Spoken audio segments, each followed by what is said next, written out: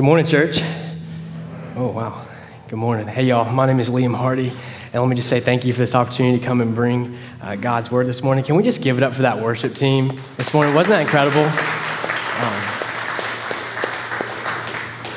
When we started this church, we had 4 musicians and 2 people on production, and it has been so incredible to see how faithful God has been every step of the way and how he's grown that team.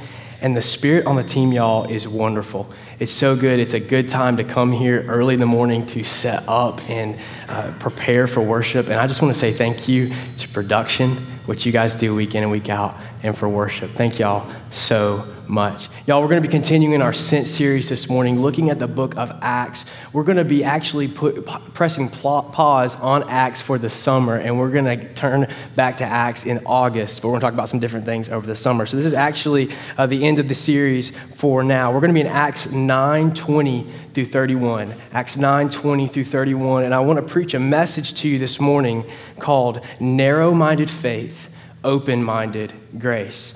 Narrow-minded faith, open-minded grace. And we're moving forward from Saul's conversion. Acts 9 happens for Saul. He encountered Jesus and his life was radically transformed. You know, when we talk about Saul's story, a lot of times we say things like, well, he was a Pharisee, he was persecuting the church, and then he encountered Christ, and then he became Paul, who went on missionary journeys and wrote a large part of the New Testament. But we know from experience that our lives are longer and messier than a one-sentence synopsis. And so this passage is really cool this morning because we get to see some of Saul's struggles relationally as he took his first steps to be obedient to Christ. Will you read with me starting in chapter 9, verse 20 of Acts? It says, "And immediately," speaking about Saul, "he began to proclaim Jesus in the synagogue, saying, 'He is the Son of God.' All those hearing him continued to be amazed and were saying, 'Is this not he who in Jerusalem destroyed those who called on this name and who had come here for the purpose of bringing them bound before the chief priests?' But Saul kept increasing in strength and confounding the Jews who lived at Damascus by proving that Jesus is the Christ. When many days had elapsed, the Jews plotted together to do away with him, but their plot became known to Saul. They were also watching the gates day and night so that they might put him to death. But his disciples took him by night and let him down through an opening in the wall, lowering him in a large basket. When he came to Jerusalem, he was trying to associate with the disciples, but they were all afraid of him, not believing that he was a disciple. But Barnabas took hold of him and brought him to the apostles and described to them how he had seen the Lord on the road, and they had talked to him, and how at Damascus he had spoken out boldly in the name of Jesus. And he was with them, moving about freely in Jerusalem, speaking out boldly in the name of the Lord. And he was talking and arguing with the Hellenistic Jews because they were attempting to put him to death. But when the brethren learned of it, they brought him down to Caesarea and sent him away to Tarsus. So the church throughout all Judea and Galilee and Samaria enjoyed peace, being built up and going on in the fear of the Lord and in the comfort of the Holy Spirit. It continued to increase. Will you pray with me? Heavenly Father, Lord, we thank you for your word. God, that you have not left us to do life alone, but you have empowered us with your Spirit and you have given us the full counsel and the revelation of your word this morning. God, I pray you would guide us into truth. You would protect us from error and misunderstanding. God, you would give me the words to speak this morning because like we sang, I'm not enough on my own. I need you in this place. God, I pray this morning that we would worship in song and also worship through our study this morning in spirit and truth. And it's Jesus' name we pray. Amen. Amen. Before we dive into the text and offer some points of application, I really want to just spend a little time this morning defending the title of the message, Narrow-Minded Faith, Open-Minded Grace. Because if you want to alienate a crowd in 2021, I think all you've got to do is put the term narrow-minded in the title.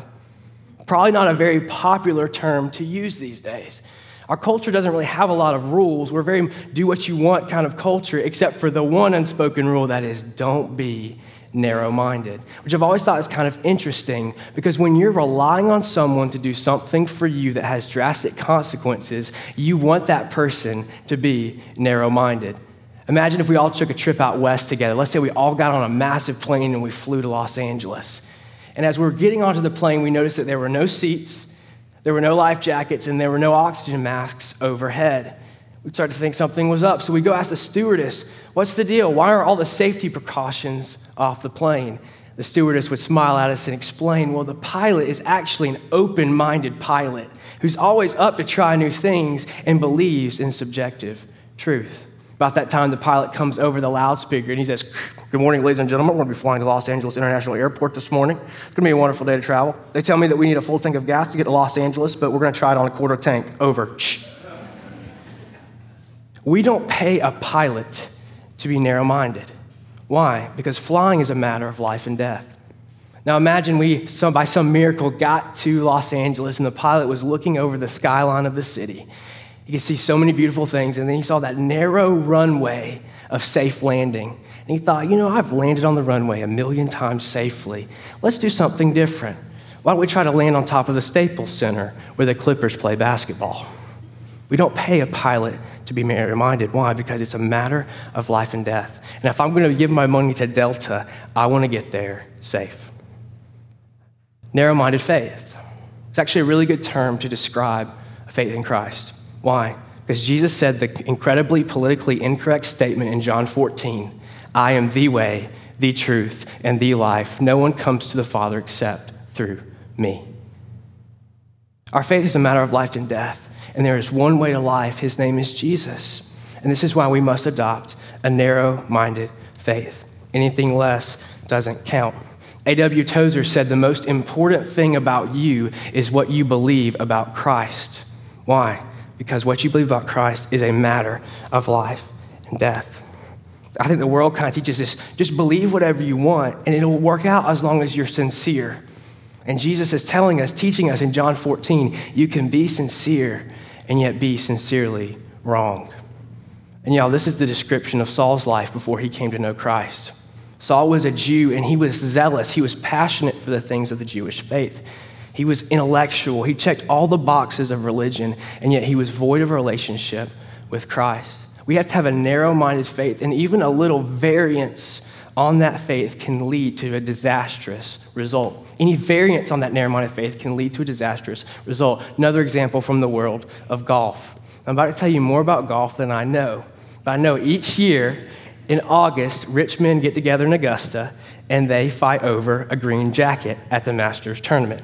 Now, the Masters course is one of the toughest courses in the world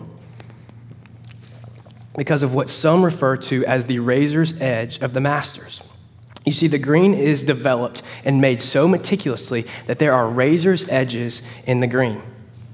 And so you have to be very precise with how you putt your ball. If you hit your ball on one side of the razor's edge, your ball will stay and you made a good shot. But if you hit on the other side of the razor's edge, there's a very narrow slope that's almost impossible to see, and your ball will roll 10, 20 feet the wrong way. Even just a little variance can lead to a disastrous result. You may say, Liam, why are you saying that this morning? Saul believed a lot of the right things, but yet he was void of a relationship with Christ because he rejected Christ as the Messiah. See, Christ is the razor's edge of our faith. It's what you believe about Christ. Any variance on what you believe about Christ can lead to a disastrous result. Think about Acts 7, what we studied just a few weeks ago. Saul and Stephen. You guys remember Stephen, the deacon who proclaimed Christ boldly, who Saul persecuted, who Saul stoned? Imagine if we took Saul and Stephen and put them in a Starbucks on a Friday morning to discuss theology with one another. We would have found out that their theology was very similar. They both believed in Yahweh God, monotheism, that God was creator, that God appeared to Moses at the burning bush and called himself I am.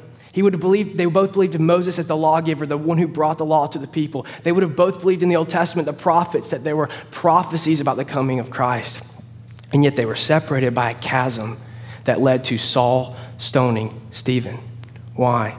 Because Christ is the razor's edge of our faith.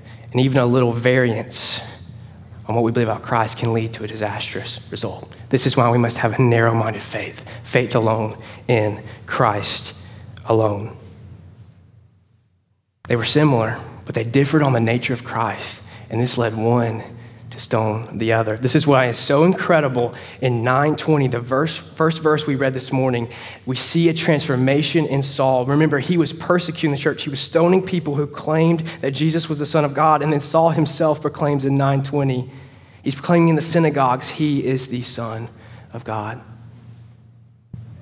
Saul was now on the other side of the razor's edge. He believed that Christ was the Son of God. Y'all, what's this telling us this morning? Just one thing, application for us, and we'll get into our text, is that Christless Judaism is a fruitless religion that will save no one. Someone who's so passionate, so following the book to the T, following the law, fulfilling the law, that person without Christ, is a fruitless religion that won't save anyone. Say, Liam, I'm not a Jew. So too, church, Christless Christianity is a fruitless religion that saves no one. Do you have a relationship with Christ? Where are you on that razor's edge? Are you coming to church in a small group, maybe learning doctrines about the faith? That's not what saves us. That's not what makes us right before the Father. It's a relationship with the uncreated God. We have to have a narrow-minded faith. The main idea of the message this morning, y'all, is we have to fight for a narrow-minded faith, faith alone in Christ alone, and that will allow us to engage our world with open-minded grace. If Christ is central, then we will see the world as people who need to have grace extended to them for the glory of God.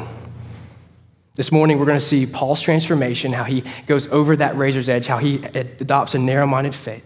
And then we're going to see Barnabas extend open-minded grace to Saul. And we're going to see how these two things work together so that the church is strengthened. First thing we see in this passage is Saul's fall from grace. We're going to see Saul's fall from grace. Saul quickly fell from grace among his Jewish peers because of the message he was proclaiming. Remember, we're in Damascus right now. Saul was sent to the city. He was going on a business trip, let's say, to persecute Christians.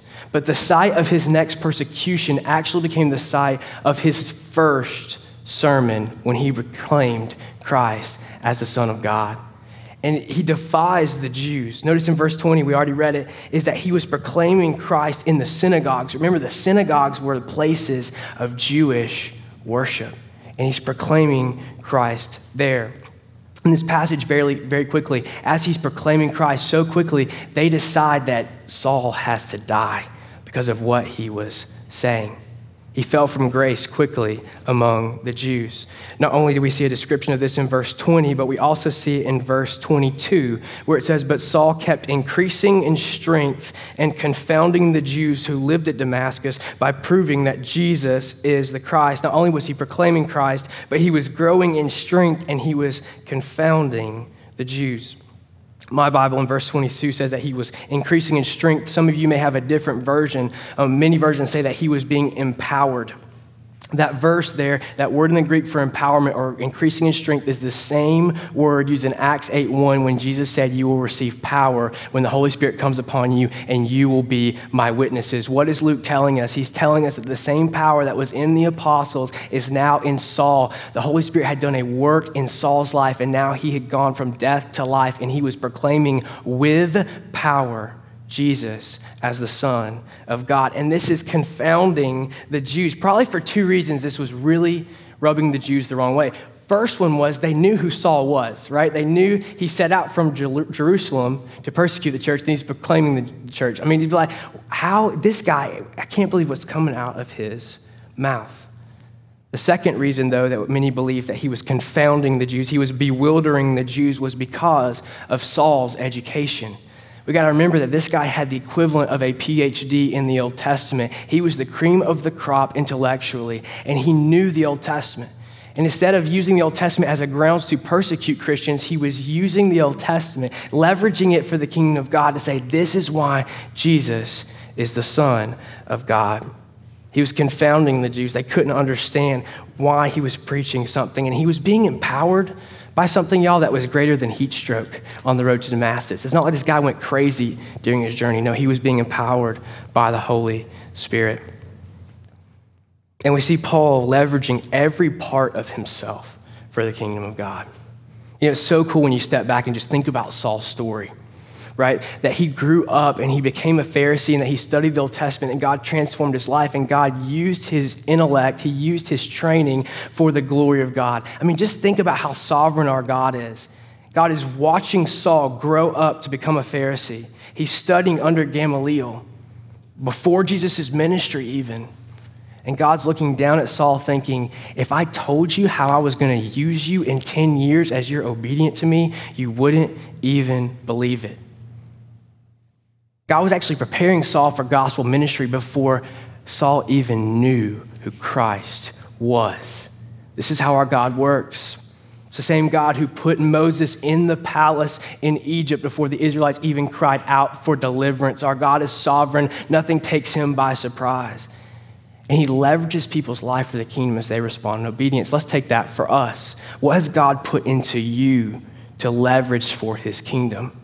You know, God can actually prepare you for kingdom work before you even know him. What about before you came to Christ, you learned what it meant to be a really good teacher or a really good coach? Or you developed some skill, or you have that ability just to go alongside someone and nurture them and instruct them and make them feel welcomed and make them feel loved. And when we come to Christ, it's not about forsaking all the things you're good at. It's about learning how to leverage the things that God has given you for his glory and for his kingdom. You were created in the image of God, and we are to return our very lives back to him as thanks.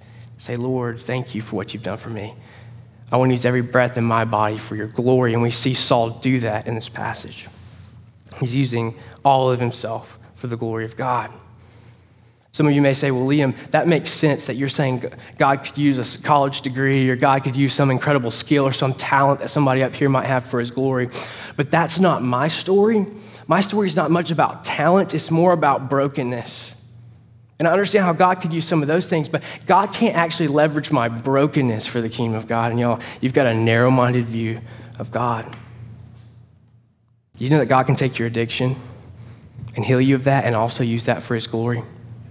Do you know that God can take your broken relationships, he can redeem those and use them for his glory? Did you know he can take your insecurity, he can take your depression, he can take every part of you, even your broken story, and he can leverage that if you walk in obedience? That you might find somebody who's going through something similar and you can say, hey, I walked through that alone, but you don't have to, because I'm going to be beside you, discipling you and walking with you. God can use every part of your story for his glory and for his kingdom. We see God using Saul in a mighty way in this passage. But because Saul is being used in such an incredible way, he's ultimately rejected by the Jews. He falls from grace among the Jews. Rejection. Not a fun word to talk about in church, right? And I have so many thoughts about this week, but I'll just throw one out there to you. Y'all, as followers of Christ, we say he is Lord, he is master, and that means we need to be willing to be rejected among men for the name of Jesus. This is just a thought that I've had in my head. Am I willing for my name and Christ's name to suffer the same fate in any social situation? Am I willing for my name and Christ's name to suffer the same fate in any social situation? That means in places where Christ is accepted, am I okay with being accepted there? That's the easy part. But in the places where Christ is rejected, where Christ is mocked, am I okay for Liam Hardy to be rejected and Liam Hardy to be mocked? And that's a hard thing for me to grasp. To say that I want my name and Christ's name to be numbered together in his glory and in his suffering. And therefore, I'm okay with being rejected. This is the attitude that led the apostles to be beaten and imprisoned and walk away glorifying and praising God that he considered them worthy to be rejected for the name of Christ. Can I have that attitude? Or do I live to please men? The point that we have on the screen says Saul's fall from grace. And if we are living to please men, we will see rejection as a fall from grace. But if we are living to please God, we will see rejection as a fall into grace. If we're living to please men, we're going to see, oh, these people are rejecting. We're going to focus on the rejection. But if we believe that Christ has a greater story and that we live for the fame in his name, then I will see rejection as walking away from that saying, I am loved and accepted by Christ. And that's the only thing that matters. Can we be okay with this kind of rejection, even a threat on our lives for the name and fame of Christ? So we see in Damascus the first attempt on Saul's life, and he escapes and he goes to Jerusalem. And in Jerusalem, we see Barnabas' extension of grace. We've looked at Paul and his narrow-minded faith. Second, we're going to look at Barnabas and his open-minded grace. You see, when Paul gets to Jerusalem in verses 26 and 27, let's read what happens one more time.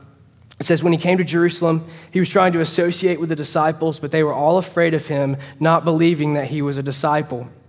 But Barnabas took hold of him and brought him to the apostles and described to them how he had seen the Lord on the road, and that he had talked to him, and at Damascus he had spoken out boldly in the name of Jesus. So Paul shows up in Jerusalem and he tries to reconcile the relationship with the disciples in Jerusalem. Reconcile is a churchy word that we use that literally just means to reestablish the relationship.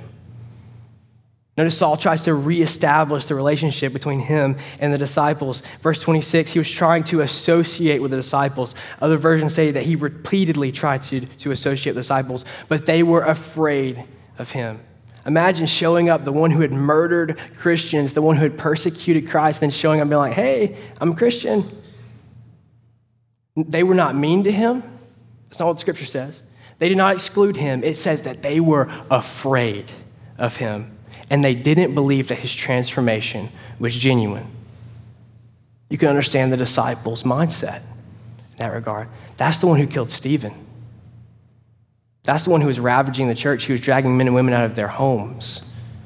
They were afraid. Well, what is he up to? What is he trying to do here? They were afraid. And then enter Barnabas. And Barnabas extends grace to Saul in a way that no one else would. We're introduced to Barnabas in Acts chapter 4. We're told that his name was Joseph. He was a Levite, but the apostles nicknamed him Barnabas. And Barnabas means son of encouragement. And this tells me immediately that the apostles held Barnabas in high esteem. I love to give nicknames in my student ministry. I have named kids Duncan, Flicker, Clicker, DeAndre, Spoons, Nugget. Never once, not even for a moment, considered naming one of my kids son of encouragement. The way they show up each week and behave, I've never thought son of encouragement. But that was the nickname that they gave Barnabas. I think that tells us that the guy was special, and we see him extend grace to Saul. Does what no one else is willing to do. And I want to mention just two things about how he does this. He brings Saul before the apostles. And the first thing we see is, as he extends the grace, is that Barnabas saw the fruit of Paul's transformation, or Saul's transformation. He saw the fruit of his transformation. This is what Jesus taught us to do. In Matthew chapter 7, verses 15 through 17, he said, beware of false prophets who come to you in sheep's clothing, but are inwardly they are ravenous wolves. You will know them by their fruits. Do men gather grapes from thorn bushes or figs from thistles? Even so, every good tree bears good fruit, but a bad tree bears bad fruit. Barnabas extends grace, but he brings Saul to the disciples, to the apostles, and says, here's the evidence of Saul's fruit. Verse 27, brought him to the apostles, described to them how he had seen the Lord, and he had talked to him, and how at Damascus he had spoken out boldly in the name of Jesus. Barnabas brings up evidence for why Saul has changed. He says he saw the Lord, he talked with the Lord, and he proclaimed Christ boldly. This is what Barnabas does. And he shows open-minded grace to Saul. Now, we talked a little bit, and I defended narrow-minded faith. Give me a moment to defend this idea of open-minded grace. What do I mean when I say that we need to be people of open-minded grace? What I mean by that is Barnabas didn't look at Saul and see potential in Saul. He looked at Christ and saw what Christ had as far as potential for Barnabas. You see, the message of the gospel is that I have no potential for good on my own. You have no potential for good on your own, but Christ has potential for good and life and transformation for every person. See, the key to having open-minded grace, to engaging individuals and engaging our communities with the grace of God, is not to look at them. Because when we look at people, what are we going to do? We're going to get cynical, right? We're going to look at them and see their brokenness, think about the times they've hurt us, and we're going to start to think there's no hope for them. If our eyes are on people, we will actually become very hopeless, because people are dead in their sins and trespasses. And as a result, we will actually become a believer with narrow-minded grace. Do you know a believer that has a narrow-minded grace? Have you been guilty of being a believer who has narrow-minded grace? Let me kind of tell you a little bit about what the believer looks like who has narrow-minded grace. They have their eyes not on Christ, not believing that the gospel is the power of God for all men, but they're looking at people, and they start to throw up their hands about the condition of the universe, and they believe that everything's just spiraling out of control with no hope until Jesus comes back. And between now and the second return of Christ, there's no hope for redemption. They say things like this. You know, it all started when they took Christianity out of schools. That's when it really started. When did we lose our moral compass as a country? Seems like every year we just figure out new ways of sinning. Every year something new. My favorite one that we've all heard before is the grammatically incorrect sentence when a believer throws up their hands and they shake their head and they say, well, y'all, it just ain't gonna get no better. You heard that one? This is the mindset of the bitter pastor. This is the mindset of the scorned church member. And I want you to hear me this morning. It is a mindset so far from the mind of God, because believers with narrow-minded grace look at the world and say, y'all, it just ain't gonna get no better. But Jesus looks at the world and knows what he did in the power of the cross, and he says that the harvest is plentiful, but the laborers are few. Therefore, pray earnestly to the Lord of the harvest to send out laborers into his harvest. Christ looks at the world and says, we don't need more power. He's done it all through the cross. He says, we need more laborers. Y'all, the Great Commission is hiring. There are more positions than we can fill, and the gospel needs to go forth. It is good and it is right for believers to weep about the broken condition of the world. But do not weep on the sidelines. Weep in the fields. Weep while you reap. Weep with your knees down on the dirt in the harvest. Bring redemption for people. This is what it means to have open-minded grace, not to look at other people and see their potential, but to look at Christ and see the world the way Christ sees the world. He sees it as white and ready for harvest. Christ says we don't need more power. We need more laborers. The potential is in us. The catalyst for more change is actually with us. Did you see that? It's not with the power of God. It's with the laborers going out into the field. Each one of us doing what God has called us to do. The second thing we see that Barnabas does, he extends open-minded grace to Saul. The second one is he serves Saul by interceding for Saul. He serves Saul by interceding for Saul. You see, Saul showed up in Jerusalem and he tried to reconcile the relationship with the apostles, but he couldn't do it on his own. Remember, this is the murderer. This is the one who had persecuted the church. And so when he tried to reconcile the relationship with the apostles, he couldn't do it. They were afraid of him. He needed someone to stick up for him. Either interceding is a churchy word that we use that means to stick up for someone or advocate for someone. And Saul needed a third party to establish the relationship. He needed a third party to make him right before the apostles. And when Barnabas shows grace to Saul and extends the grace to reconcile the relationship, we see Barnabas just as a beautiful picture of the gospel. Because we, like Saul, are the murderers. We're the chiefest of sinners. And on our own, we cannot reconcile a relationship with God.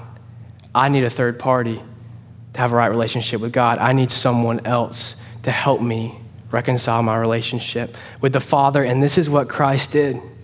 The Word became flesh and he dwelt among us. And we saw the glory of God. He lived a perfect life. He fulfilled the law and he died for the sins of the world. Christ fulfilling the law, the perfect sacrifice. He was buried and he rose again. And then he ascended into the Father. And where is he right now? He's sitting at the right hand of the Father and he is interceding for you. He's being Barnabas for you.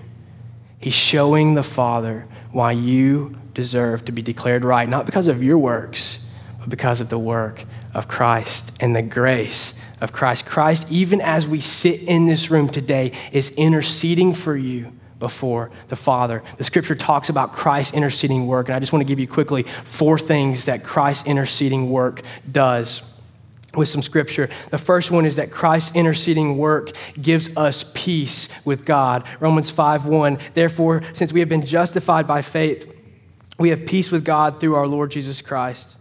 Because of Christ interceding for us, because Christ doing the work to reconcile the relationship with God, I can have peace with God. For many of us in this room, even as believers, your relationship with Christ is not marked by peace. Because constantly, if we are not in Christ, being refreshed and renewed by his word, the accuser, Satan, is stirring up condemnation and guilt in our lives. And even as believers, we struggle to have peace with God. And that's why we've got to rest and learn and have a narrow-minded faith on the interceding work of Christ. Say that he is the one who has declared us right, justified us, and therefore he is the source of our peace with God. Romans 5 continues to go on and say that because of Christ, we have access to the grace of God. Second one is Christ's interceding work protects us from condemnation. Condemnation is rejection. It's looking at someone and saying, you've done too much to be in relationship with me. And so many times we feel guilt and condemnation stirring up within us to make us doubt our salvation, doubt that Christ actually has grace for us. And Satan would love for all of us to believe that, but we're told that the perfect work of Christ actually protects us from all condemnation. Romans 8:33 and 34, who will bring any charge against those whom God has chosen? It is God who justifies. Who then is the one who condemns? No one. Christ Jesus, who died, more than that, who is raised to life, is at the right hand of God, and he is interceding for us. Even this morning, we are being sustained by the living and active grace of God.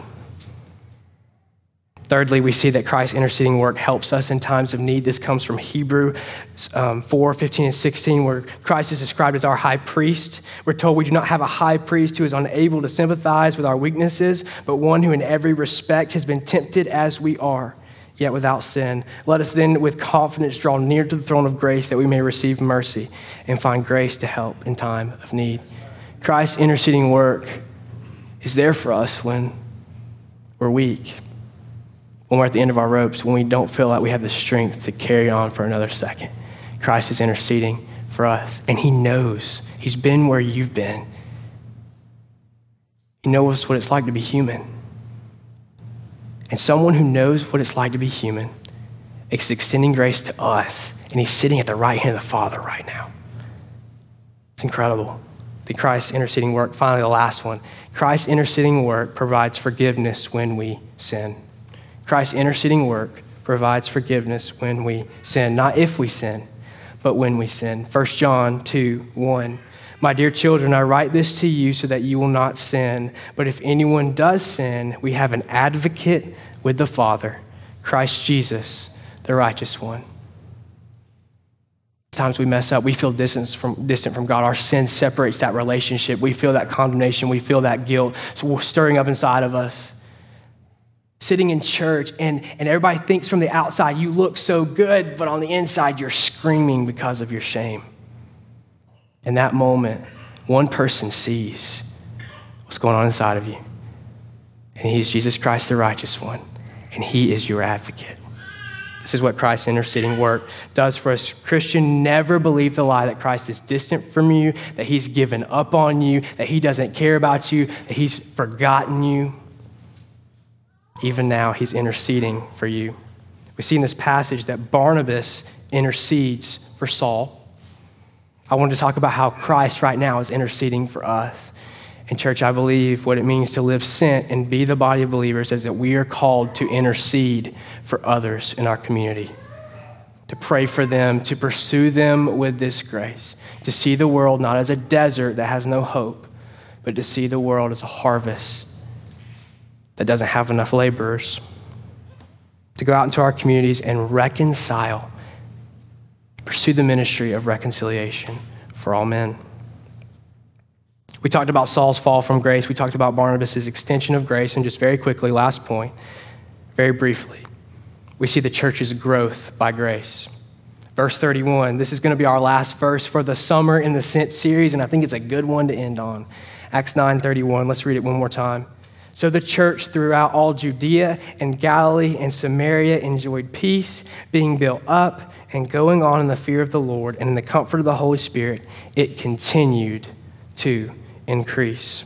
Just a couple of thoughts on that verse, and then we'll be done, is that we see that the church throughout all the regions, remember the church is growing beyond Jerusalem, it was enjoying peace. The fruit of intercession is peace. That's what we see in Romans 5. As people intercede for one another, we experience peace. Think about if the apostles had rejected Saul. They had never And Barnabas hadn't stuck up for Saul, and so Saul would have continued to be obedient to God, right? He was right with the Father, but he would have been rejected by other believers, so he would have kind of started a fragmented, different ministry. But what we see is unity and peace because of the intercession of Barnabas, because he was accepted by the apostles, because they recognized the fruit of transformation. It wasn't like one church with Peter and the apostles and then another church with Saul. There was peace in the church because of this interceding work and the extension of grace. For them to look past Paul's reputation and what he had done to the church, to look past his past and see that Christ had redeemed him. The church was peaceful. We see they continue on in the fear of the Lord and the comfort of the Holy Spirit. And then I love the last word. They were in the fear of the Lord, comfort of the Holy Spirit. The church continued to increase. I love that description of a church, that it increased. Because people ask me all the time, how's the church going, right? And the question they always ask is it growing? What do people mean when they ask, is the church growing? They want to know one thing, don't they? Numerical growth. Did you have 80 people and then have 90 people? Did you have 1,000 people and then 1,200 people? That's what we mean when we say, is the church growing? And I think this is just a better word to talk about the all-encompassing things that describe success and obedience in a church. Numerical growth is part of that. Corporately, that we would invite more people in, that we would reap this harvest that Christ has given, that we would be laborers in the harvest with open-minded grace to see the potential for the gospel for all people. But also, that's kind of corporately, but what about individually, that the gospel might increase in you? That your roots might go down deeper into Christ, that you would look more like Jesus this time next year than you do now. And that's growth in a church if you're growing in Christ. And then also just growing our influence in this community, that we shine brighter, that more people know about Connection Church Athens, not to make the name of the church greater, but we exist to connect all people to a growing relationship with Christ. We exist to reconcile all people. So what if we could just turn up the volume on our microphone in this community to invite more people to leverage our gifts and our talents in so many different ways in the schools, in the communities, that we have a greater influence, an increasing influence in our community. Next time somebody asks you how the church going, do me a favor and just be kind of weird. Just say, oh, it's increasing. We're growing numerically, sure, but I'm falling more in love with Jesus every day. And we're seeing this body enjoying peace, continuing on in the fear of the Lord, being built up, enjoying the comfort of the Holy Spirit. Yeah, it's a good time. It's a good time. Church, fight for a narrow-minded faith, faith alone in Christ alone. And this will empower us. If Christ is central, we will be empowered to engage a world with open-minded grace, fixing our eyes on Jesus. That doesn't mean we ignore sin. We're just fixing our eyes on Christ.